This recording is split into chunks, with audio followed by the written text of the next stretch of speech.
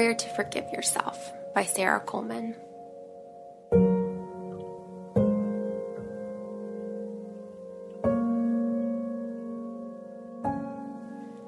Indeed, we all make many mistakes.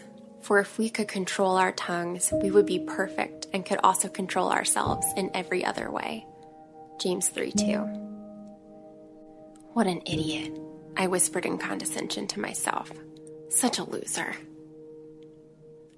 I am not very kind to myself.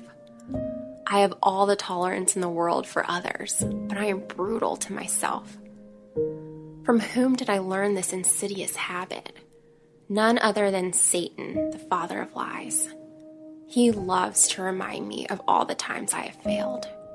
He loves to pile guilt and shame as high as the sky. But he is the father of lies, and the names he calls me and insists I call myself are false.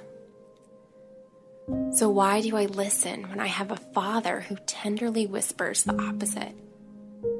Nowhere in the Bible do I read of God's disappointment, impatience, or hatred toward me. Instead, I read his sheer delight. It's time I listen to the one who speaks truth over my soul. The names you call yourself matter. What sayest the tongue, so goest everything else. Your words matter. Words build or tear down, create or destroy. We all make mistakes, but if we control our words, we control everything else. You better believe they matter. God calls us a different name. By grace, he calls us chosen, 1 Peter 2:9. He calls us loved, Ephesians 1:4. He calls us delight, Isaiah 62:4. The apple of his eye, Psalm 17:8. He loves us, so he carved our names in the palm of his hand. Isaiah 49:16. Forgive yourself. Of all the people I have had to forgive, I have been the most difficult. Unforgiveness toward myself is a cancer that will eat away at my heart. I have to forgive myself in order to move forward. The self-abuse has to stop. My voice should not curse one who has been made in the image of God.